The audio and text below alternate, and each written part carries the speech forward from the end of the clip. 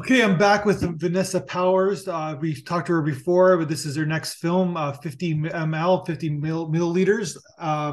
It's a story about kind of a very personal story for me because I've been sober for a long time, and so I totally understand this character's perspective. And it's about basically a family gathering who end up being my enablers as well. A lot of people enablers as well when they're suffering from addiction. And there's a common Christmas party, and then this young man who's married and seems to has a supportive wife is dealing with his addiction issues, and he's got some issues, and it's got a great ending to it. I don't want to give it too much away, but really great film, Vanessa. You're on a roll. I'm curious. You Thank wrote the you. script as well. What motivated you to write to make this film? Yeah, so this film is inspired by a true story. My dad is 35 years sober and told this story to me of going to the liquor store to pick up, some stuff for a family Yeah. gathering. And he was, pretty far into his sobriety journey at the time. So basically just this idea of standing by the counter and seeing those little bottles and kind of having this thought of like, oh, well, no one would ever know. And he was far enough along in his journey at that time to be able to make a different choice and walk away. But it just always stuck with me, this sense of what maybe would have happened with someone earlier on in their journey, who maybe didn't have the tools to walk away from that. So yeah, really inspired by just my dad and him always being very honest with what those struggles were like, and kind of being interested in portraying that in a sympathetic way on screen, I think. What I liked about this film is that well, there's a lot of things I like about this film, but one of the things I liked about this film is that it's the beginning. It starts with the wife. It's kind of told for her perspective, and it really shows an arc of what the partner goes through. Like your partner, like say my wife, for example, like you have an addiction problem, and you're like there's no such thing as conquering it, but you've basically battled and you've been sober for a long time. But then there's always that worry, right? There's always that doubt. Yeah. She still has to be herself. She still can't like you baby him, and basically like she still has her own insecurities like she does with her family coming in and stuff like that. But it's really kind of told from her point of view, the film. Yeah. Yeah, I think because also I think the slips in addiction happen when it's not about you, when there are other things going on, because so much you start the film and it feels like it's really just going to be about dealing with the family, and like you said, from the wife's perspective, and kind of you think that you're kind of in for one story, and then this other story is kind of secretly going on. And I think it's like, for him, in so many ways, everything's actually all right. And for her, it seems like it's going to be the stress. And then we have this sort of flip flop that occurs because everyone's looking the other way. Yeah, exactly. So and then so the like the house setting, everything's kind of like handheld, kind of like it's obviously I'm watching it the second, third time. I'm kind of analyzing your film, but it's kind of has that kind of awkward. There's awkwardness, and there's like a little bit of it's not nothing's on the up and up, I guess, right? Because new strangers are not strangers, but family is coming to your house, and you know that there's always that uneasiness with that. So you're kind of making it uneasy for the audience, I guess, with your directing style. Yeah, and I like that you noticed the camera work. It was like very, I think like lucid natural was Yeah. exactly the terminology we used. Really just wanted you to feel like you were sort of in the house, in the room with that discomfort. And a lot of that has to do with, I'm from the Midwest, and we just have this way of passive aggressively sort of invading each other's lives and making snap judgments. And I so I don't think think that's that a was sort of Midwest the thing. I think other. that's a white Western world thing, I guess. So Sure, yes, it's very waspy, yeah. yeah, definitely. And so I think actually there's some humor in that was very intentional, because I think when you tell a dark story, you can't just go as dark as possible, as fast as possible.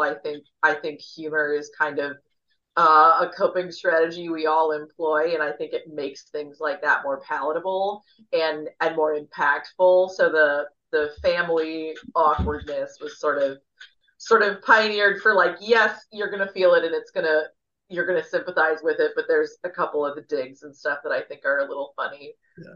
There's always that irony of that you can't be yourself around your own family, I guess, right? So Mm, whereas like nobody really is. Everybody's either playing it up or playing themselves up or playing themselves down, I guess, right? yeah, There's some really cool shots you got in the film. Always like come kind of like an outside perspective. Baby shot when they're sitting at the table and the baby's kind of like not even looking at the parents. I don't know, yeah, something that I found that very, as someone who has children, very interesting because the baby is not even you can't even turn around the baby and like the baby has to look yeah. that's like, where did you get that Well, shot from? I'm just curious.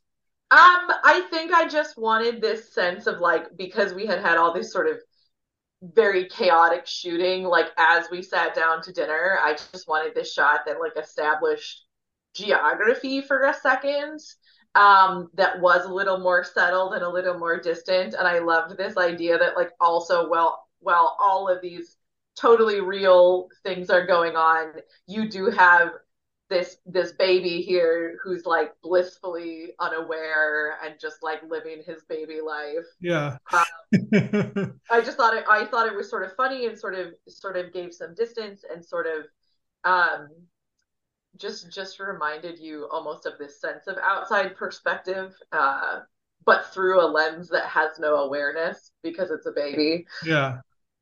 I was also a little bit of practical choice of we didn't want to have the baby at the whole dinner just like for the sake of it would have been really hard to film. Like the baby already had, I think, like a 4 or 6 hour day before that. And we were like, we got to get the baby out. It's not Yeah. going to last. So, yeah. Okay, so let's talk about the location. So you got two locations. You got the liquor store and you got the house, of course. Where did you find the house? It's like a perfect middle class house. Like it was the exterior the same as the interior. Yeah. Okay. So the house is actually belongs to the lead actress, Marissa Moeller. And I had asked her to be in the film and sent her the script. And we were kind of looking around at some like Airbnbs. We were thinking about like whose friends but like my house is really old. It's really funky. So it was like too sort of funky. And then she was like, okay, this might be weird, but like when I read this, like I picture it in my house. Like, would you want to film this in my house?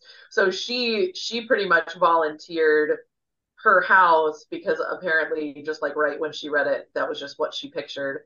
And then I hadn't been to her house yet because she and her fiance had like just moved in, and we Mhm. went out there and it was just like, oh yeah, this is the house. So that was some, I think, just serendipitousness. And then the liquor store is a couple blocks from my house. I live in Hopkins, which is like a little suburb, and we went there and just sort of asked the owner if that was something he'd ever be open to, and he was like, yeah, go for it, that sounds cool.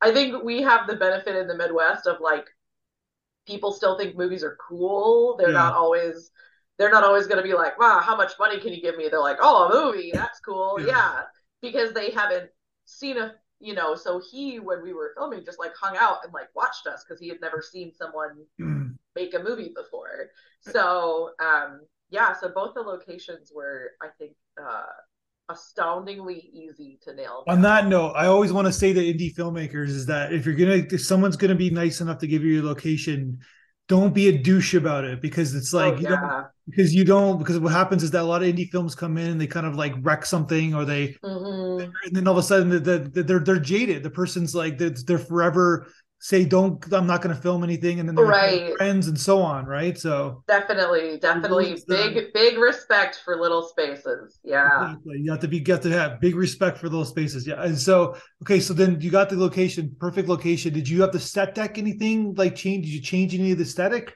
Um, Only a little tiny bit, honestly. That was the other thing that's just really impressive to me is Marissa is like, she's like a Pinterest gal. Like her house is so curated, and even the white tree with the teal and pink decorate and everything, like that's how her house looked. So I think the funniest part of it was is that we shot it like at the end of January, so they just ended up having to have their Christmas decorations up for like an extra month. But we did a little bit of decorating, um a couple family photos and that type of thing of the cast that we had chosen. But ultimately, a lot of that is just how her house is decorated, because she's actually that stylish. Did she did So she did she audition for the part or? no, so the casting process was kind of fun because it was very much built around the lead um male character, Joe. And that was played by my friend Casey Huckstra, who I knew in high school and had worked with on like a couple films really early on in my career. And then he went on to like he's a professional actor in like Chicago, Madison, Milwaukee area now. I mean, that's how he pays his bills. Mhm. And for some lovely reason, he was like, "Hey, like I have this little gap of time, like it'd be really fun to work on something again. Like, do you have anything in the works?" And it was basically that he was available and that I had this story kind of percolating in my mind for a little while, that I was like, okay, I know that he could do this role justice. And then once I had him, I was kind of going through my Rolodex of like, well, who do I know and who do I know that I thought could really be a foil and stand up to what he brings to the table. And Marissa, we had worked on a couple other projects with, and I just always find her to be such a completely invested and competent and compelling performer, that I just thought that she would be able to bring enough to the table to stand up what he brings to the table. And so she was the second person I asked, and then from there it was like building who could believably play her siblings, and then who could believably play their mom. And but so they were really the center point of the casting process. And so for her, it was just I wanted to work with her again after a couple projects of not having the chance, and I knew that she'd do a really beautiful job. So it was sort of came together pretty well, I think.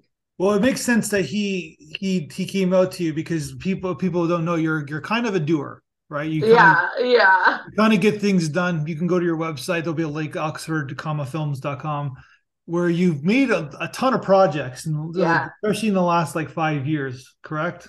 Yes, yeah, really starting sort of at the end of 2018 into Okay, 2019, five, we 6 years. really Yeah, kicked up a notch what we were doing.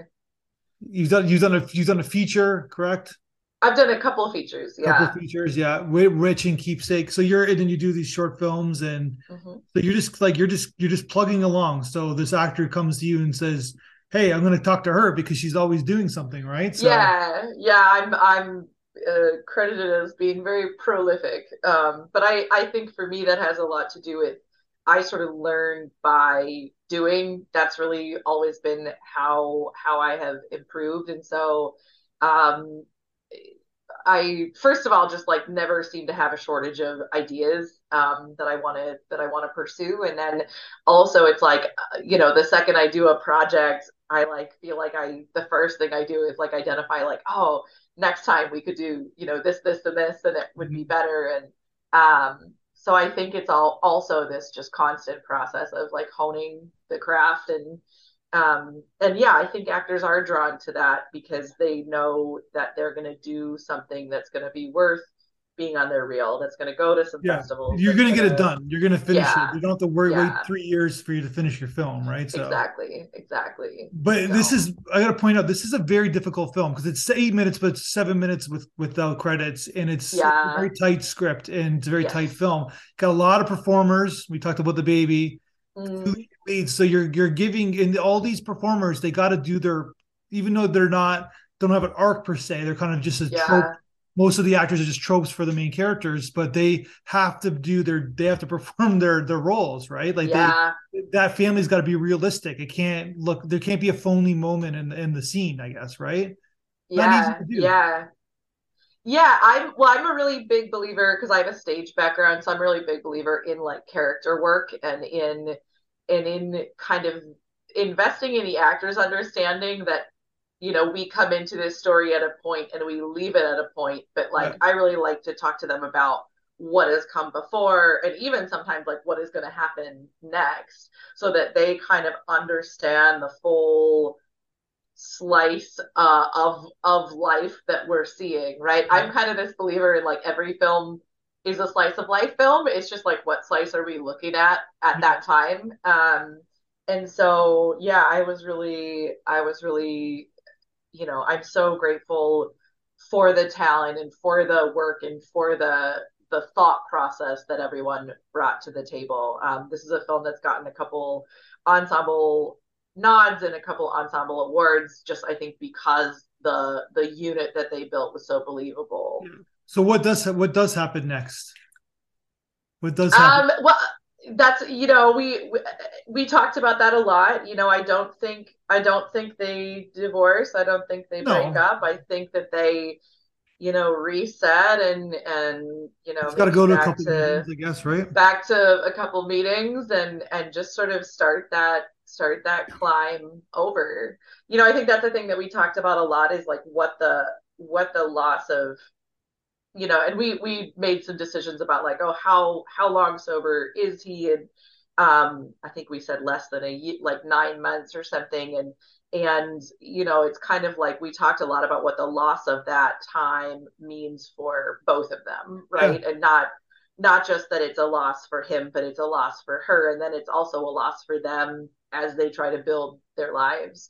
So Mhm. I think we just as far as what happens after, we just talked about the gravity of that starting over, and I think also about his character and what this kind of sense of oh, I'm fine and was not fine, and hopefully that he learned Yeah, but that's the frustration, right? Because it's like yeah, he's like you can call it a disease, like so he's like has a disease, and like for her, like she's pissed off, right? Like, and you know what I mean? And you can look at it from both sides, but from her side, she's pissed off, and because like I don't think he meant to, but it's like no, if they want kids, you know what I mean? If they want like she yeah, has to trust this person, and it's hard yeah, when you have that addiction, right? And she's married to him, and like and she's seeing like her like she needs him to progress her life, you know what I mean, if they're married, right? yeah. Yeah, well, and I think that that's the case for addiction. I think that's the case for all mental illnesses. When you choose a partner, you choose their baggage too, and Yeah. and I think when it's something like that, that's not or that's so easy to view as like not a part of them, Yeah. even though it is. It's you can always see who they are outside of that, and I think that there's this real struggle with identifying that it's both part of who they are and not who they are. Um, Yeah, but so the people have unrealistic expectations for people as well, right? And so unrealistic expectations for people and but also for themselves, yeah. right? I think for his character to feel that that was a safe choice or that that was a good idea, with all the sympathy in the world, was a little foolhardy, right? Was a little like, it's fine. And she even says, like, are you sure? And he's like, yeah, Yeah. and then he goes and it was a bad idea. So I think it's also just about how kind of these perfect storm situations can unseat maybe progress you've made or stability that you think that you have. Yeah, it's like a lot. It's this, the discipline of it. It could just derail like that. And I think that's where your dad was kind of giving you that Elgin story, right? Where like Yeah. he was in a moment of he had a crossroads moment, and Hmm. he chose the right path. And it's funny, interesting that Yeah. you chose like the other path, even though he didn't take that path, right? In your film. Yeah. Well, because I think that I feel like you always see alcoholism on screen as such a sort of aggrandized thing. It's always like sipping from the whiskey bottle and like beating your wife. It's always so dramatic. And I think that also I know a lot of people my age who are Yeah. choosing to get sober, and none of them have like gotten a DUI or like gotten a Yeah. it is for these smaller reasons. And I think I just wanted to see like that portrayed on screen in a way that's like it can just happen, and it can be terrible, and it can also be fine. And Yeah. a slip isn't always a bender, it's not always an abusive argue, it's sometimes just like you just take a drink, Yeah. and you start your process over. And so I think that's why maybe I was so compelled by the idea of this other way of doing Yeah. things, or the other direction that this could go. And we actually really struggled with the ending in the writing process. We rewrote it a few different times, to try to kind of find this perfect ending, or this sense of where we wanted to leave the audience. And there was everything from him revealing it like during the dinner at the table in front of everyone. There was a draft where they like had a kid already, like it there was Yeah. like, to sort of nail the ending, which I do feel proud that I think we did. There were a lot of iterations, and that was a place where also like this is where I love my performers so much, because Casey and Marissa both weighed in on different drafts of the ending, and on sort of where they saw things or where they felt things. Um, and it was really, I think, a team sort of journey to get to Yeah. the ending that we landed on. So I just want to make one last point about yourself as a director, because I've seen a couple of your films, a few of your films. Is that you can see that you're evolving as a filmmaker, and it's interesting that because you've already done features. So usually people who do features, they don't kind of go back, not go back, but they don't kind of venture into the short realm. But it's like it's the little things that you do. Like, I'm just going to compliment you here. It's like you do, like, it's the subtle things, like in the direction, like even their costumes, even what they're wearing, it's thematically related, right? And like even Yeah, like the depth of field, you kind of give a lot of space in the scenes, even though it seems like a small location, but like in terms of what you, because you couldn't open the walls up and move the camera, yeah, but yeah, but you still give it space. You still give it, like, they're all the family's on one side of the room, they're on the other side of the room, the space between them, and like the moment where her best acting moment is when like they're passing the food around and she sees something's wrong with him, like she knows something's off, yeah, right? And it's not communicated, it's like not verbally, it's there, we know that's an arc, right? So little things like that. And it's like, I know you do it in the editing room as well, but yeah, it's a really interesting film, because it's like when you're watching it for the first time, you're just like, you're into the story, and like, oh, that's an interesting short film. And then well, you didn't I can dive back into it and watch the second time, I'm like, oh, this is what she's doing here. So yeah, so kudos to you, thank you, the Minnesota filmmaker. thank And you. I know you're probably got like 10 projects on the go right now, I'm assuming, right? Yeah. Well, we actually had another feature last year called Sins of the Father. It's a horror film that premiered at the Twin Cities Film Festival up here in October. And we are gearing up for another feature called Silly Little Wounds. That's going to be this year. And then just to continue my very confusing pattern, I really want to get back into a couple like longer short projects after that are just some smaller ideas I'm interested in exploring, because features are so hard. Yeah. And then I have 4 different shorts in post production right now as In well. post production. So yeah. So it's been a busy year. It's going to be a busy year, and never stop, never stopping. What is it that objects in motion remain in motion? I believe in that so strongly, because I feel like to stop and pick back up is harder than to just keep it rolling. Yeah. Yeah, and So, you like, there's audio podcast, but there's film stuff all around you as well. You got a storyboard book beside your right shoulder. You're always yeah, I doing stuff. do. You got a lighting kit in the back, right? So you're always going on. Hmm. You're always doing something. Okay. Yeah.